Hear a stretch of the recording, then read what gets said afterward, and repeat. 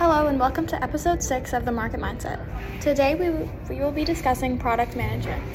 As a marketer, you want to make sure that the products you're promoting are well received by your target audience. But how do you ensure that your product is not only appealing, but also successful in the market? Product management is the process of overseeing the life cycle of a product. It starts with the idea of a product, then its development to its removal from the market. One important aspect of product management is product length, which refers to the duration of a product's life cycle. This can range from a few months to several years. Depending on the product and its market, it's important to consider the length of your product's life cycle to maximize its profitability. Another aspect of product management is product width, which refers to the number of product lines that a company offers.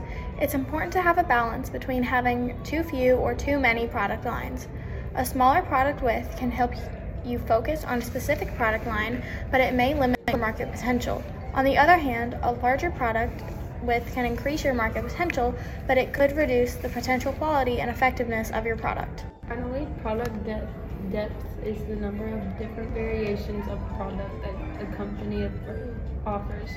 This can include different colors, sizes, or features. It's important to have the right depth of your product to ensure that you're meeting the needs of your target audience without overwhelming them with too many options.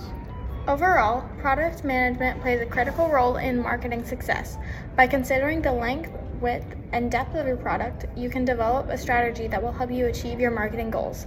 Thanks for tuning in, and we'll see you next time.